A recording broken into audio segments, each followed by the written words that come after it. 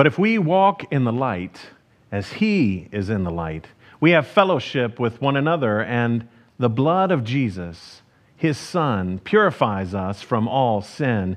If we claim to be without sin, we deceive ourselves, and the truth is not in us. If we confess our sins, He is faithful and just, and will forgive us our sins and purify us from all unrighteousness. If we claim we have not sinned, we make Him out to be a liar, and His words are not in us. Hey, welcome home to Cassidy. My name is Stephen Mitchell, and it is a great joy to be here, to be able to be a part of worship today and celebrate what God has done, what God continues to do in and through us.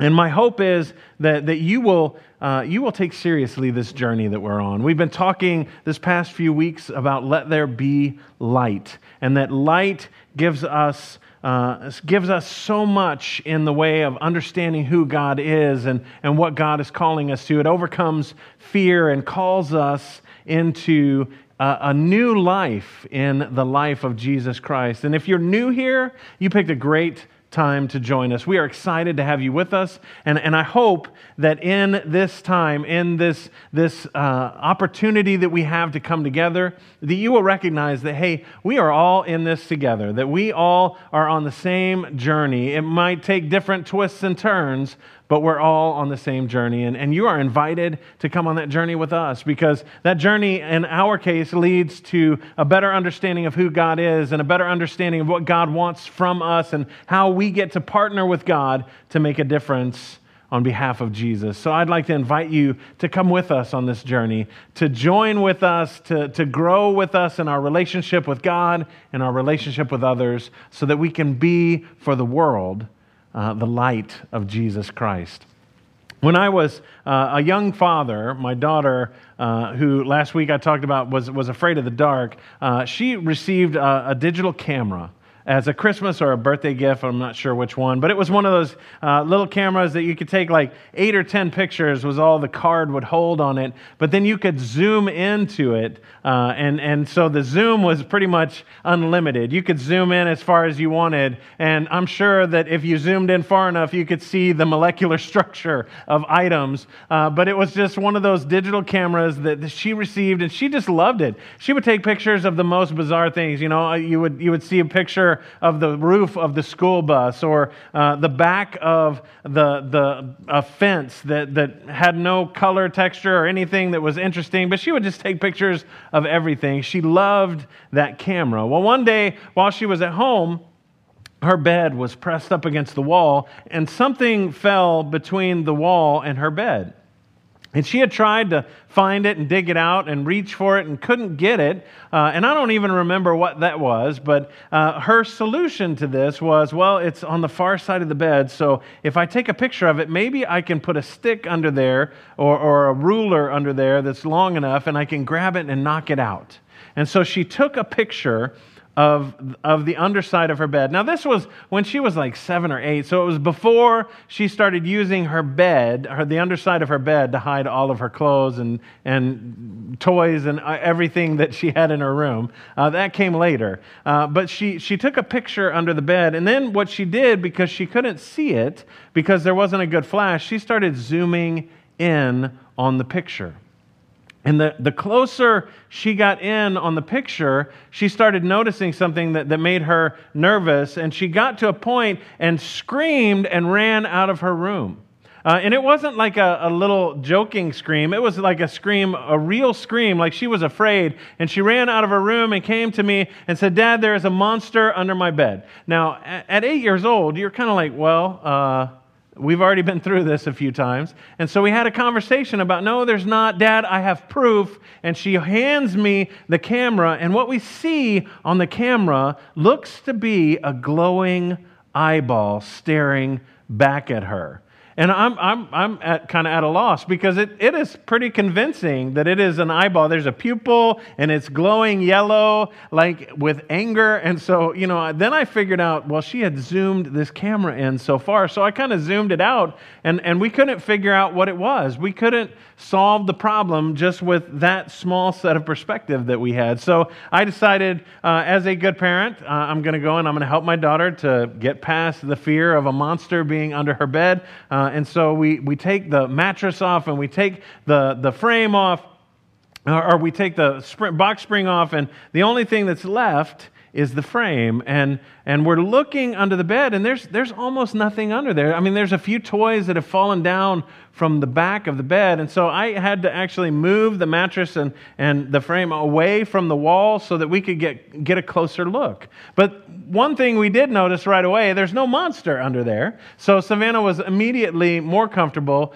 except that, monsters only come out when it's dark. So the monster could still be there. We just can't see it. So we're walking around on the floor, on our hands and knees, not walking around, on our hands and knees, trying to find out what it was. And we found what was causing the issue. We found a Lego that was like a yellow transparent flashlight or a ray gun or whatever that had a circle in the front of it. And so when she zoomed in on that picture, it just caught the light just right and reflected and made it look like it was a glowing eyeball. This has affectionately become known as Savannah's Demon Lego, because she was convinced that there was a monster there. And to be totally fair to her, in the past few years is really when she's stopped being upset about us sharing this conversation, because when this happened, she got her feelings hurt because she thought we were making fun of her because she didn't have the right perspective of what was going on. And it took opening up the underside of the bed so that we could all see what was going on, so we could figure out what was going on. And one of the things that becomes evident in this story is that, quite frankly, light provides perspective. Light provides perspective and gives us the ability to understand our surroundings and the things that are happening in our world. And light gives us a little bit more of a point of view and a point of reference to say, hey, we understand how things are. Last week we talked about how darkness can bring about fear and that light overcomes fear. And that's that same concept, is that the darkness, in the darkness, it's hard to see all the things that are going on and understand the world around us to the way that we're comfortable with. And in the light, it is so much easier. And when we started this series, the whole idea was that we wanted to understand and grow in our understanding of who God is and the light of the world that has been sent into the world. And Jesus comes to be the light of the world so that He can right set our perspective, so that He can allow us to shift a perspective from one of darkness to one of light. John's Gospel says this: I have come into the world as a light, so that no one who believes in me should stay in darkness. No one who believes in me should stay in darkness. Jesus is the light of the world come into the world so that we can gain perspective, so that we can start to understand the gift that we have received in Jesus, and we can start to live into that hope and into the promise that God offers to us. Jesus comes into the world as a light to help us to gain godly perspective, to help us to understand that and to help us to see a little bit better the way before us, the way around us, and other people that are on the journey as well. Psalm 119 says this: your word is a lamp for my feet, a light on my path. God comes into the world to provide light for us, and that light is a light of understanding and perspective. That light paints a picture for us that quite frankly, is countercultural to everything that the world would have us believe, because what that light provides for us is a picture that we are all on the same page when we start out. The playing field is level. We're all humans, broken and sinful, in need of a Savior. We don't get into a good relationship with God because we've done enough. We don't get into a good relationship with God because we've lived a good enough life. We don't get into a good relationship with God because we were born in the right country, or because we had enough money, or because we are downright handsome enough. We get into a right relationship with God because Jesus offers Himself to us. Here's what Romans says about this. There is no difference between Jew and Gentile, for all have sinned and fall short of the glory of God. Here's what this means. There's no difference between anyone. There were, in the mind of the Jew, there were two classifications of people: those who followed the law, those who were Jews, and those who didn't, and they were Gentiles. That encompassed everybody in the world. So what God is saying through Paul is that every Jew, everyone who has been following the law, even as young as they start following the law, and every Gentile have sinned and fall short of the glory of God. Everyone starts out on the same page. We are all broken and in need of a Savior. And it continues, and all are justified freely by His grace through the redemption that came by Christ Jesus. All are justified. All have sinned and fall short, but all are also justified. God comes so that we may have life, and in Him that life that is in us becomes the light of our lives. And that light shines and gives us new perspective. And that perspective is one of equality, that we are all sinners in need of a Savior. And as it said in the beginning, if you deceive yourself and you say you don't sin, then you're calling Jesus a liar. And that's definitely not the path that we want to be on. We want to embrace Christ and live into His promise and see that each and every one of us in a church and outside of the church and the world around us are precious in the eyes of God. Jesus says this in John's Gospel. When Jesus spoke again to the people, He said, "I am the light of the world. Whoever follows me will never walk in darkness, but will have the light of life." Jesus comes to give us the perspective that offers us hope. And that is, first, that we can receive true life in Jesus Christ. But the hope is that so can everyone else. So can everyone else.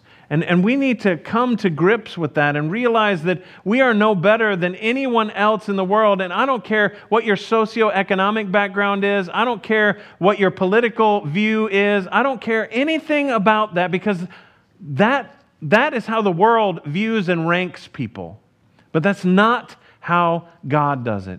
God looks at us and sees precious children that He created so that He could love. And His desire is for us to love Him in response. And this is the hope that we have in Jesus. And this is the life that God calls us to. And this is the truth that we need to come to understand. And so in this, we need to do some stuff. We need to embrace what Jesus has promised to us. And we need to get this new perspective through our heads that the people that we pass on the road holding signs saying, please stop and give me, I'm hungry, I need food, that they're precious in the eyes of God. And those who have $1 million jobs are precious in the eyes of God, and everyone in between. That God comes for each and every one of us. And that's the hope and the light that Jesus offers. That's the perspective that we can gain when we turn to Jesus. And the key is this. We need to realize that we need Jesus. We need Jesus each and every day, and we need to embrace that concept. And each and every day, God makes that ability new for us, that we can accept and realize each moment of every day even, that we can follow Jesus and that we need Jesus in our lives. And so what are the things that we can do in order to embrace that lifestyle, in order to embrace this countercultural worldview of everyone is on the same starting point, and that we need to love and embrace and lift up and give hope to each person that we encounter and grace. What does that look like? And the first step in that is confession. And this is not a word that we like, and it's not a word that we often say. And most of the time when we talk about confession, it's, I'm going to go into my closet. Jesus said, when you pray, go into your closet, shut the door and pray. And we're all about that. We go in the closet and we say, God, we're really bad people. God, I'm really sorry. And sometimes we even can be overly harsh on ourselves. God, I never do anything right. That kind of thing. And that's not what confession is all about. Confession, as they say, is good for the soul. And here's why. Because when we confess to God our brokenness, God starts to heal it. When we open ourselves up to God, God fills that emptiness with Himself. And so we start to come alive more and more in Jesus Christ when we confess our brokenness before God. I've said it before, I'll say it again. When I first became Christian, I was like, I'm a pretty good guy. I didn't do all that much wrong today. I kind of had a good day. And now I look back each evening. I do confession in the morning and in the evening because I need it twice. And I tell God all of the things that I've done wrong in the morning, which are maybe things that I even dreamt about. Why would I dream that, God? I have no idea. Or things that I have done during my day. So I have 2 times of confession where I approach God and I say, God, I'm not what I want to be in you. Help me to be more like you. I had anger issues. I had, animosity towards somebody else. Whatever it was, I confess that before God. And then, friends, I have to take it a step further, because the truth is, confession before God isn't the extent that Jesus calls us to.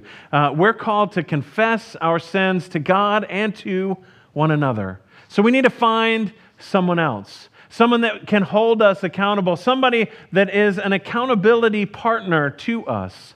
I was trying to start a group of guys that were going to be an accountability group. And I asked this younger father of a kiddo, I said, hey, would you be in an accountability group with us? And his response was, I don't do accountability well. And my thought then and now is, none of us do. None of us do, because we don't like to have others know just how jacked up we are. But in Jesus, in the light that He gives us, and in this new perspective, we need to understand that is how God heals us, is when we confess to Him, when we confess to others, that God uses that to make us more like Him. And so my encouragement is here, confess before God, but also find somebody that you can be in an accountability group. Again, I am in 2 accountability groups because I need more accountability than just one provides, so that I can have other people praying for me and lifting me up. And the third thing we need to do, friends, is we need to start seeking His righteousness. His righteousness. The righteousness of Jesus, not our own righteousness that we feel like we're good enough or we're strong enough or gosh darn it, people like us. Not that kind of a righteousness, but instead a righteousness based in humility, where we see Jesus is the center and core of our lives, and everything we do revolves around His righteousness and our desire to please our Father in heaven. And that leads us to this, the ability to share His grace. The ability to share His grace with others, the ability to share His love with those that call us enemy, the ability to cross barriers and make inroads in relationships that we never thought possible. This is the perspective that God calls us to in His marvelous light. This is the hope that we have in Jesus Christ. And friends, it can lead to a transformation that begins within us and ripples through the world. In 1946, there was a lady named Corrie ten Boom who was in Germany giving a speech, a sermon on forgiveness.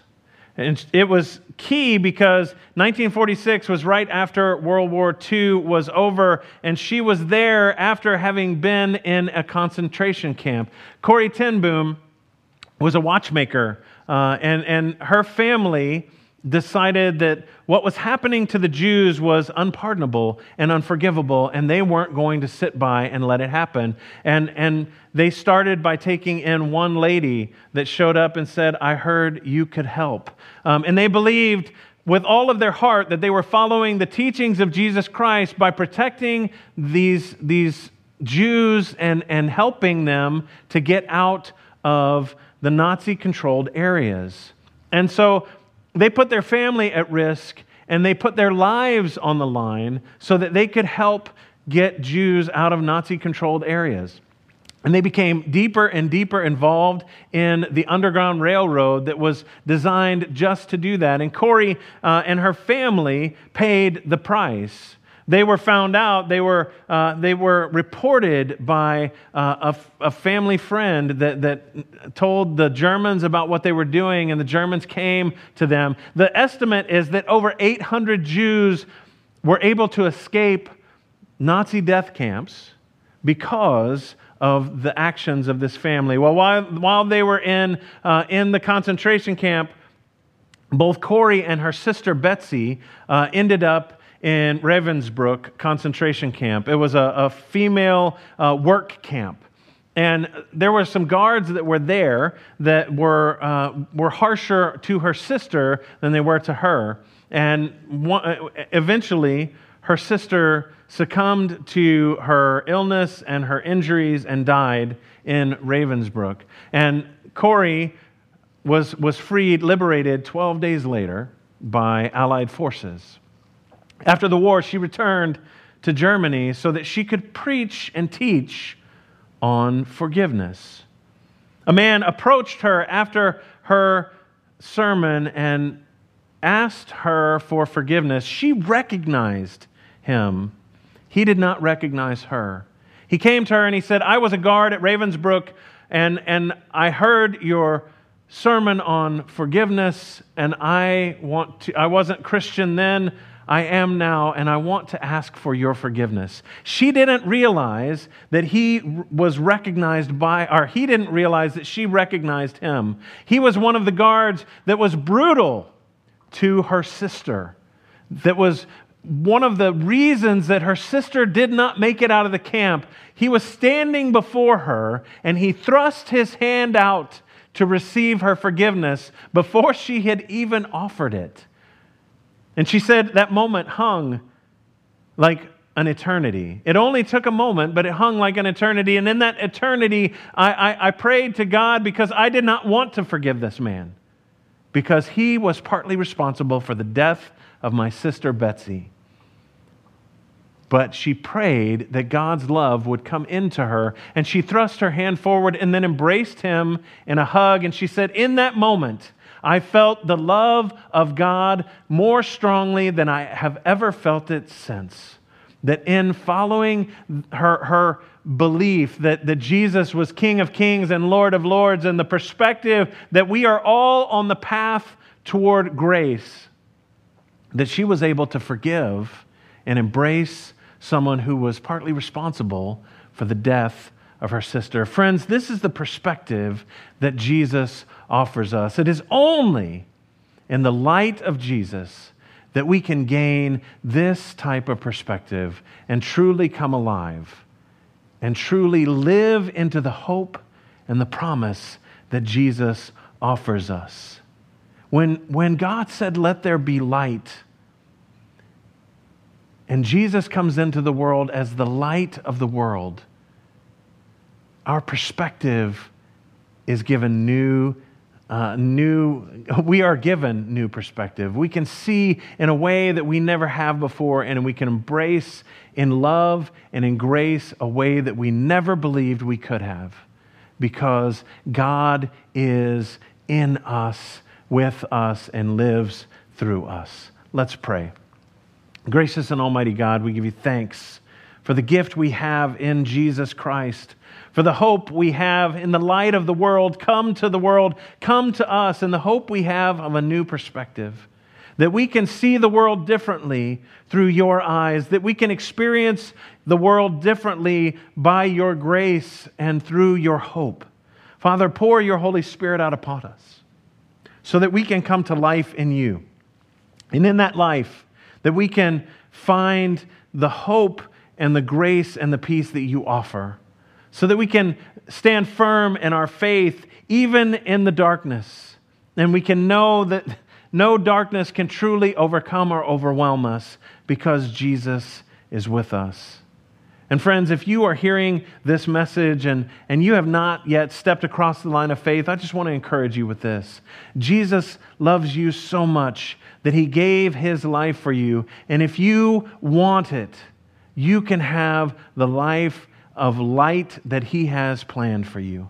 All you have to do is ask for it and receive the gift that God has already made available to you.